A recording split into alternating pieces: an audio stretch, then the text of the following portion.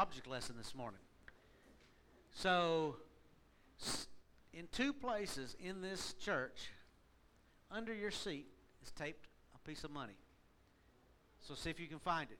Look under yours first, and then you can start going to blank chairs if not. But look under your chair, see if you got any money.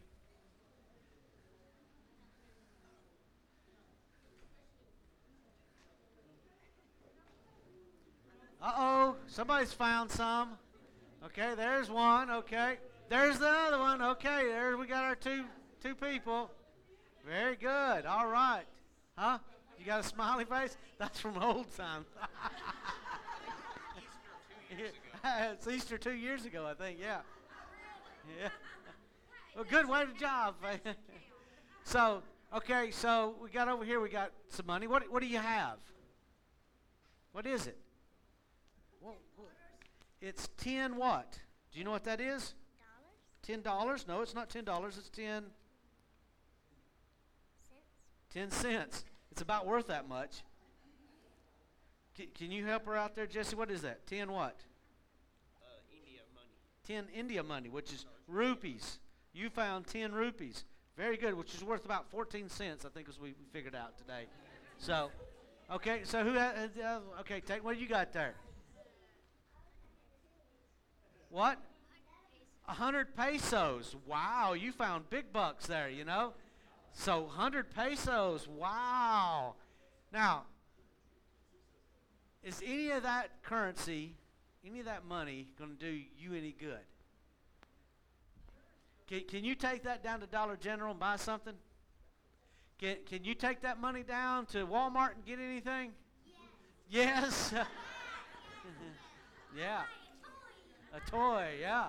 See, the little ones think it's worth something. You know, it's like, you used to give them a penny and, they'd trade you, 3 pennies. You give them 3 pennies for $1 because they got 3 of them, right? So, but that money is not really worth anything. But, everybody had fun trying to find it, right? Everybody was searching for it. So let's go to the scripture. Let's go to Matthew 12.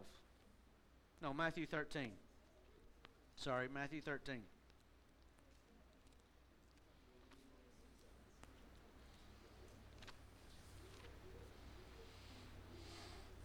Matthew 13, verse 44, and we're going to do 44, which is one parable, and then we'll do 45 and 46, which is another parable. And it says, "Again, the kingdom of heaven is like treasure hidden in a field, which a man found and hid, and for joy over it, he goes and sells all that he has and buys that field." Then 45 and 46, "Again, the kingdom of heaven is like a merchant seeking beautiful pearls, who, when he has found one pearl of great price, went and sold all that he had and bought it." Now, y'all did a treasure hunt this morning. Everybody was looking under their chair for money. You found a great treasure, 100 pesos, which I think that's worth $5. $5.02.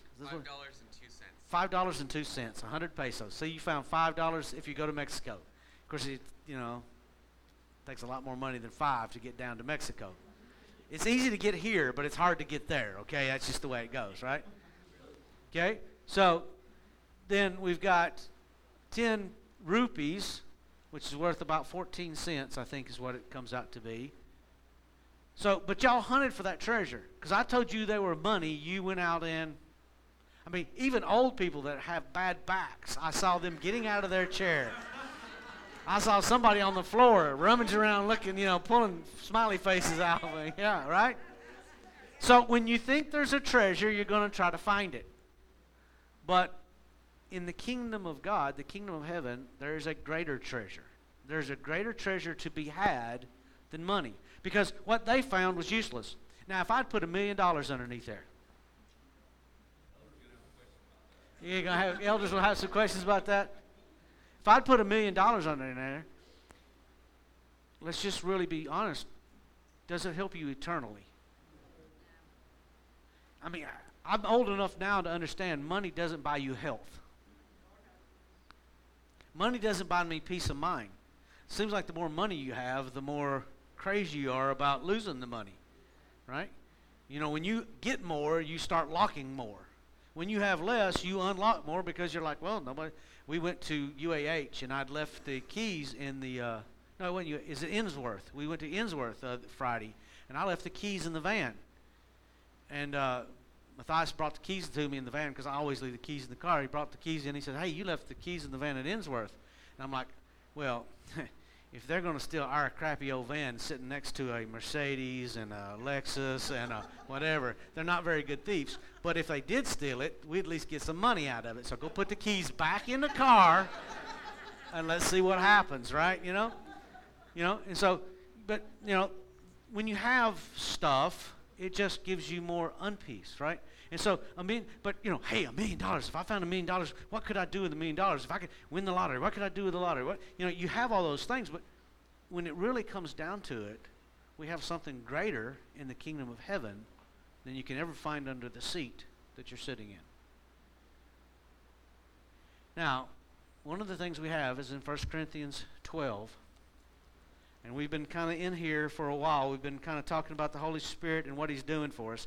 This is one of our greatest treasures. The Holy Spirit is one of the greatest treasures that is on the face of the earth. Do you not realize that Jesus, Emmanuel, God is with us, was a great gift? But He said, it's better that I go away so that I might send the Comforter. When one of the greatest gifts says it's better if I go away so I can send you something, that means you're going from 100 pesos to maybe $100. Does that make sense to you?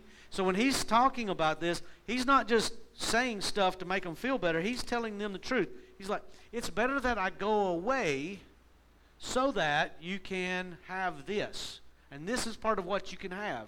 And it's the gifts of the Spirit. And so 1 Corinthians 12 says, for each one is given the word of wisdom through the Spirit. To another, the word of knowledge through the same Spirit. To another, faith by the same Spirit. To another, the gifts of healing by the same Spirit. To another, workers of miracles. To another, prophecy. To another, discerning of spirits. To another, differing kinds of tongues. And to another, interpretation of tongues. But one and the same Spirit works all these things, distributing to each one individually as He wills. Now, last week we talked about the words, the gifts of words, like words of knowledge, words of wisdom, tongues, interpretation of tongues, prophecies. We talked about those things. Now, I want to take the thing in the middle. Anybody like Oreo cookies? As a gluten-free person, that's the one thing that I miss the most. I know, and I got one the other day. And when I got one of those gluten-free cookies, now I've got the off-brands at Walmart, and they're not Oreo cookies. They're some off-brand kind of cookie. But I had an Oreo cookie for the first time in probably 10 years, a real Oreo cookie in 10 years. And I took my bite of the Oreo cookie, and the first thing in my mind said is, this ain't right. The stuff in the middle doesn't taste right. It don't taste right. It doesn't taste like it's supposed to taste. That's what I was thinking. It don't taste right. So I went to my niece who has it. She's not gluten-free. And I said, taste this gluten-free. I got my sister to give her a gluten-free Oreo cookie. I said, taste it. Something's wrong with the middle. And she tasted it. She said, no, that's exactly how the center tastes. I had lost my taste for the center of an Oreo cookie. But you remember as a kid what we did with Oreo cookies? You take and you would split them apart. And if you were really good, you would make sure all the cream was on one side or the other. If you did the double, you felt like, that was a loss right there. And then you would scrape or lick, and then you'd put the cookie back together and put it back in the thing for your brother to get. Y'all didn't do that? Yeah. Because you never ate the cookie, you ate the icing on the inside. Well, it's that part of the Holy Spirit for us is what's in the center. What's in the middle of the Oreo cookie is the best part. But as Christians, a lot of times, we've lost our taste for the center. We're not seeing miracles like we used to see. We're not seeing healings like we used to see. We're not seeing the divine faith come forth like it is. And what I want to say is, it's time we get back to eating Oreo cookie like we did as kids. It says, you do not enter the kingdom of heaven unless you come in as little children. Little children love the insides. They love the miracles. They love the seeing of healings. They see the things of faith. We got to get back to that place. But here's the problem is, it's scary to do that part. There's more fear associated with the center of the Spirit gifts than the outside cookies. I can give you a word of prophecy and state it in such a way that it may or may not come true, but you wouldn't know. Have you ever had one of those? It's almost like, horoscope kind of thing. You will be fruitful when you multiply in the produce of what, those kind of, you can do that. You can give words of wisdom, words of knowledge. You can give words that you may give them and then you're like, well, give it time.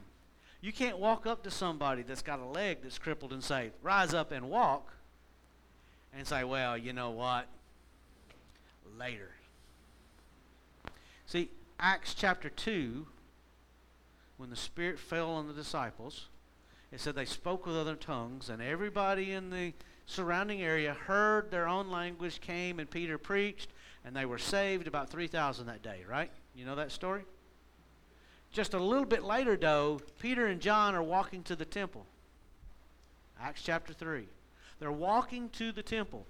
They'd done a great sign, tongues, interpretation of tongues with a sermon and people getting baptized, saved. But they walk, and there's a guy laying there lame. And as far as I know, I was looking at it, there's no place until this point that actually the disciples do this kind of miracle. Peter says, look at me. Faith arise. Look at me. The guy looks and says, oh, you're giving me an alms? Alms for the poor, crippled? He says, silver and gold have I none, but such as I have give I thee. Get saved and baptized, and then repent and come along the way. Is that what he did? No, those were words that he had just used in Acts chapter 2 to save 3,000. Why didn't he go back to what worked? Because he had done the words, now he had to get to the center of the Oreo. And he said, take my hand, rise up, and there ain't no going back on that one. If he rises up and falls down, what's going to happen? Isn't that a little more scary? They had watched Jesus done it, and he had been sent out with the 70 to go do stuff. He'd been sent out with the 120 to do something. But as far as we know, there's no in there indication of a miracle done by the disciples other than maybe casting out demons, which is a miracle, in that time that they went out and preached the gospel without Jesus. But this is the first place that they, emboldened by the Spirit, had a healing, a sign, a miracle. Was it the last one they did? No, it wasn't the last one they did. It's like suddenly when that started, it started opening the floodgates for all kinds of miracles. So much so that when Paul would walk down the street and his shadow would cast on a lame person, he wouldn't have to say nothing. They just get up and run around. Right? Those are miracles. Those are healings. Those are faith. Those are signs. So much so that walking down the street, demons would say, hey, I know you. Get out of our city. I cast you out in the name of Jesus. Right? The center of the Oreo. The center of the Oreo is a good place. It's sweet. It's smooth. It's consistent. It's what brings people to the Oreo cookie. If you just sold the outside of the cookie, how many people would buy it? So much so that what do we do in now? We have what? Double stuffed Oreo cookies. So much so that I even saw it one time when I was, years ago, a triple stuffed Oreo cookies. I don't know if those are still out there. Are they still out there? I guess diabetes kind of knocked them in the face. They had to get rid of those, But a double stuff. Why? Because we don't buy it for the cookie. We don't buy it for the words. See, the signs, the miracles, the healings, and those faith rising up is what makes a hidden treasure. It makes the difference in the kingdom of heaven. People can speak, Muslims can speak and bring people to conversion. Muslims can prophesy and bring people to conversion. Hindus can prophesy and bring people to conversion. They can speak words, but there's only one thing that I know of that brings that power, and that's the Holy Spirit. Right? It's only the Holy Spirit that brings the center of the Oreo cookie. They may have cookies, and we may have cookies, but we've got an Oreo cookie. We've got that center, that is sweetness. Now, it brings wholeness. See, the man that was standing at the temple lame, do you think he wanted to hear more words of righteousness? What was he really desiring? He wanted freedom. He wanted liberty. He wanted the ability to walk. Last week we talked about the words are like giving a fresh drink to somebody that is in a desert, right? We use that kind of analogy. The spirit gifts in the center are those things that bring liberty and freedom to us in such a way that it brings life for others. So I'll give you an example, and I know you won't mind it. Daryl, one of the guys from Strides, he was having a rough time in his personal life. Anybody ever had one of those kind of things? An issue? He's working at the cheese factory, struggling with what was going on in his life. Somebody walks up to him. Now, he doesn't wear at the cheese factory, he's not wearing, right, Ralph? He's not wearing Christian t-shirts, right? No, he's not doing those kind of things. But somebody walked up to him at the line and says, "You're one of those Christian people, right?" And he's like, "Well, yeah, I didn't have enough." He told me, "I've never been called that before in my entire life." So it kind of surprised him, you know what I'm saying? You know? And I said, "You're one of those Christian guys, right?" And he said, "Well," he says, "Can you pray for my child? He's got a problem, got an issue, and the doctor's telling him this is going to get worse. Before it gets better, it's got to get a lot worse." And I don't remember exactly what it was. It's some kind of thrush, some kind of rash, some kind of something. But this kid was in constant pain, hours and hours and hours. And the guy was showing up late for work because they had no sleep because this kid was crying, and they're having to take turns taking care of this child. Anybody ever been there, done that? Right? And so he approaches Daryl and says, "Could you pray?"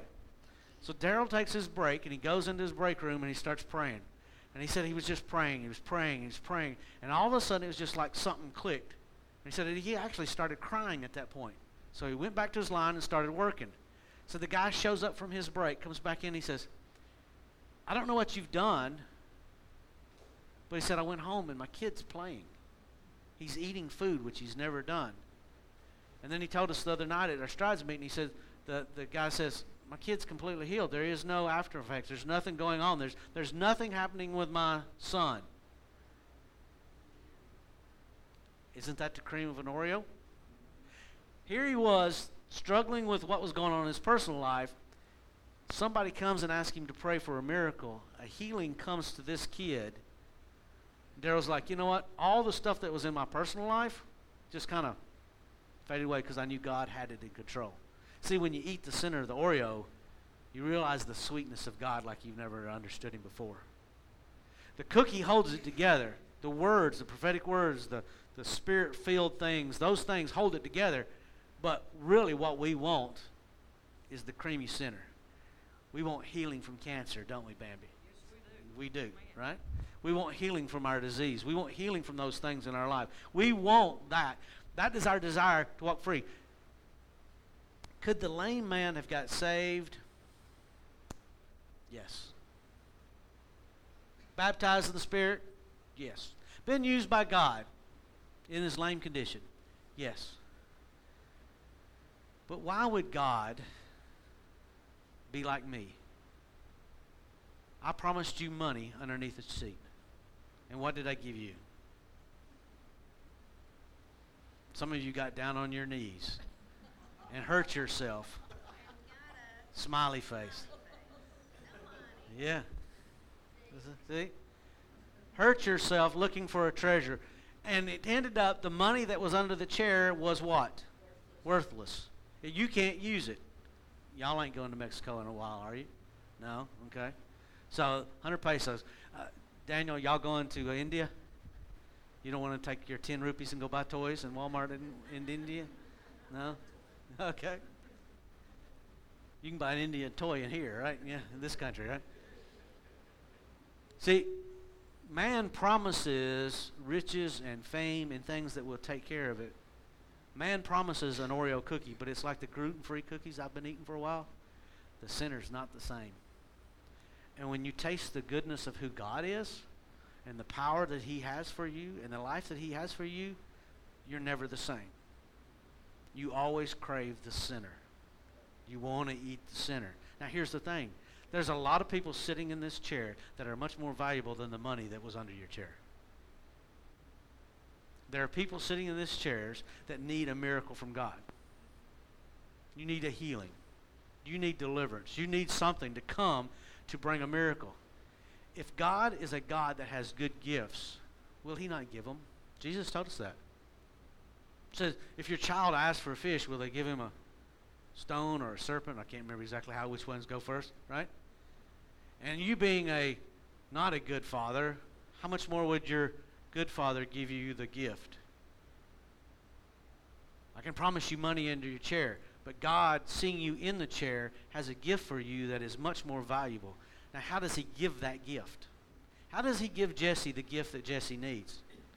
He can just whop him over the head from the heaven, but is that how God necessarily wants to do it? No. What does he want to do? He wants to give me the Oreo cookie to bring to Jesse to open it up so Jesse can have the Oreo cookie. I can't make an Oreo cookie. There's got to be a store that brings me an Oreo cookie. God wants the same thing for us. So the people that are more valuable than the money you found, sitting in this chair, need a gift. You've got the gift to give. It's scary to go pray for something because when you say rise up and walk and they don't rise up and walk, but remember, the church is the place of what? Practice. If you can't do it here, you're not going to do it there. So today, in our last part of praise and worship, so praise and worship, come on up. In our last part of praise and worship, if you get a word, I want you to give your word. I want you to give your cookie, because it takes the cookie sometimes to hold the stuffing. But if you're here and you see somebody here and you feel like God wants you to go pray for them, a rise up and walk moment, maybe you think they need something.